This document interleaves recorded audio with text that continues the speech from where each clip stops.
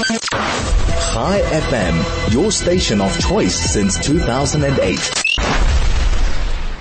We're looking at Photographers Without Borders. Associated Press and Reuters pictures of Hamas atrocities are now raising ethical questions. Freelancers believed to be connected to CNN and the Times of New York. To unpack this a bit further, joining us on the line once again, Professor Anton Harber, Executive Director of the Campaign for Free Expression. Professor, very good afternoon to you. Thank you once again for joining us. Thank you very much, and good afternoon to all your listeners. Great to have you on board once again, Professor. So as I've mentioned, it was a mind-boggling story. I guess stories now are suddenly going to emerge from any time of conflict or war. In this case, researchers, at least reporters, photographers accompanying Hamas terrorists during the October 7th attack to take pictures as those horrific events unfolded. Your take on this in terms of journalistic ethics? Let me just say first that it's an incredibly difficult time and situation for journalists. Mm-hmm. Reports are that at least 39 journalists have been killed in the conflict so far, and a number injured. So it's been extremely tough on journalists trying to cover it, highly dangerous, highly risky. So one does have to acknowledge that first. This report that there were journalists, it appears there were freelance journalists who gave their pictures to Reuters, AP, and I think the New York Times, but they were freelancers, who it appears were at the scene when Hamas crossed the border. Yes. And got pictures of that crossing. So you're quite right. It raises the difficult issues that photographers have in every war situation. Let me say that. War is a terribly, terribly difficult thing for photographers, because to get good pictures you have to be close to the action. To be close to the action, you usually have to be in there with one side.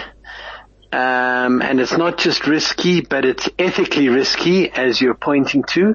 And certainly the fact that there appears to be some photographers who were there when the crossing happened raises important ethical questions about what they were doing there. Indeed, Professor, if I can come in there, I can well imagine many of our listeners would now question, but hold on.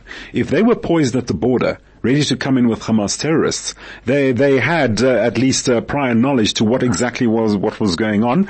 Couldn't they have refrained or abstained from going in with them? Couldn't they have taken a stance at that point? No, look, their job is not to take a stance. Their job is to record the event as honestly and as fairly as possible. So you wouldn't expect them to hold back. But okay. Be careful of jumping. Be careful of making presumptions, because it's possible that they were tipped off and were there with Hamas.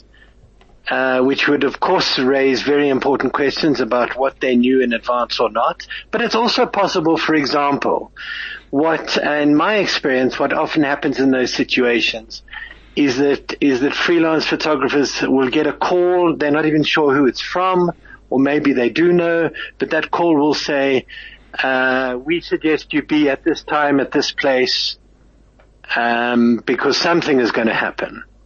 Okay. So I wouldn't jump to the conclusion that they knew what was going to happen or anything like that. It is possible they did, and these questions must be asked, of course.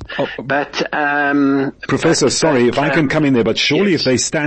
if they are there poised on the border, as I've mentioned, along with Hamas, poised facing towards Israel, shouldn't that already have triggered off some kind of alarm? Or thoughts in their minds as to, wait a second, what's happening here, so to speak? Well, yes, but you do have to understand that we don't know what they knew. Yes, they might have known something was going to happen, but these questions must be asked, but we don't know the answers. So I'm being cautious of jumping to a conclusion, because okay. I know that photographers always want to get close to the action, want to be there when things happen. If they get tip off that something's going to happen, they will be there. And, they will take what photos they can take. Okay. If it was more than that, then yes, it would raise all sorts of difficult issues. Well, Professor, just to conclude the conversation, the Office of the Prime Minister has recognized this as something as being complicit in crimes against humanity, so to speak. Your take on that? Well, that's a point of view, but as I say, I would want to see the hard evidence first. This is a time of war when people are quick to make accusations against each other, and as journalists, we need to be extra careful in finding out the facts for ourselves first. Indeed. Agreed, Professor. One must find out the facts before we do anything, but certainly, yes, there are some, I guess it's just me, but I do have some reservations about exactly what transpired there, but that's me, and as you've given your... And you're asking questions that must be asked. So I'm not denying that there's potentially a very big issue here, and these questions must be asked, and they must answer them.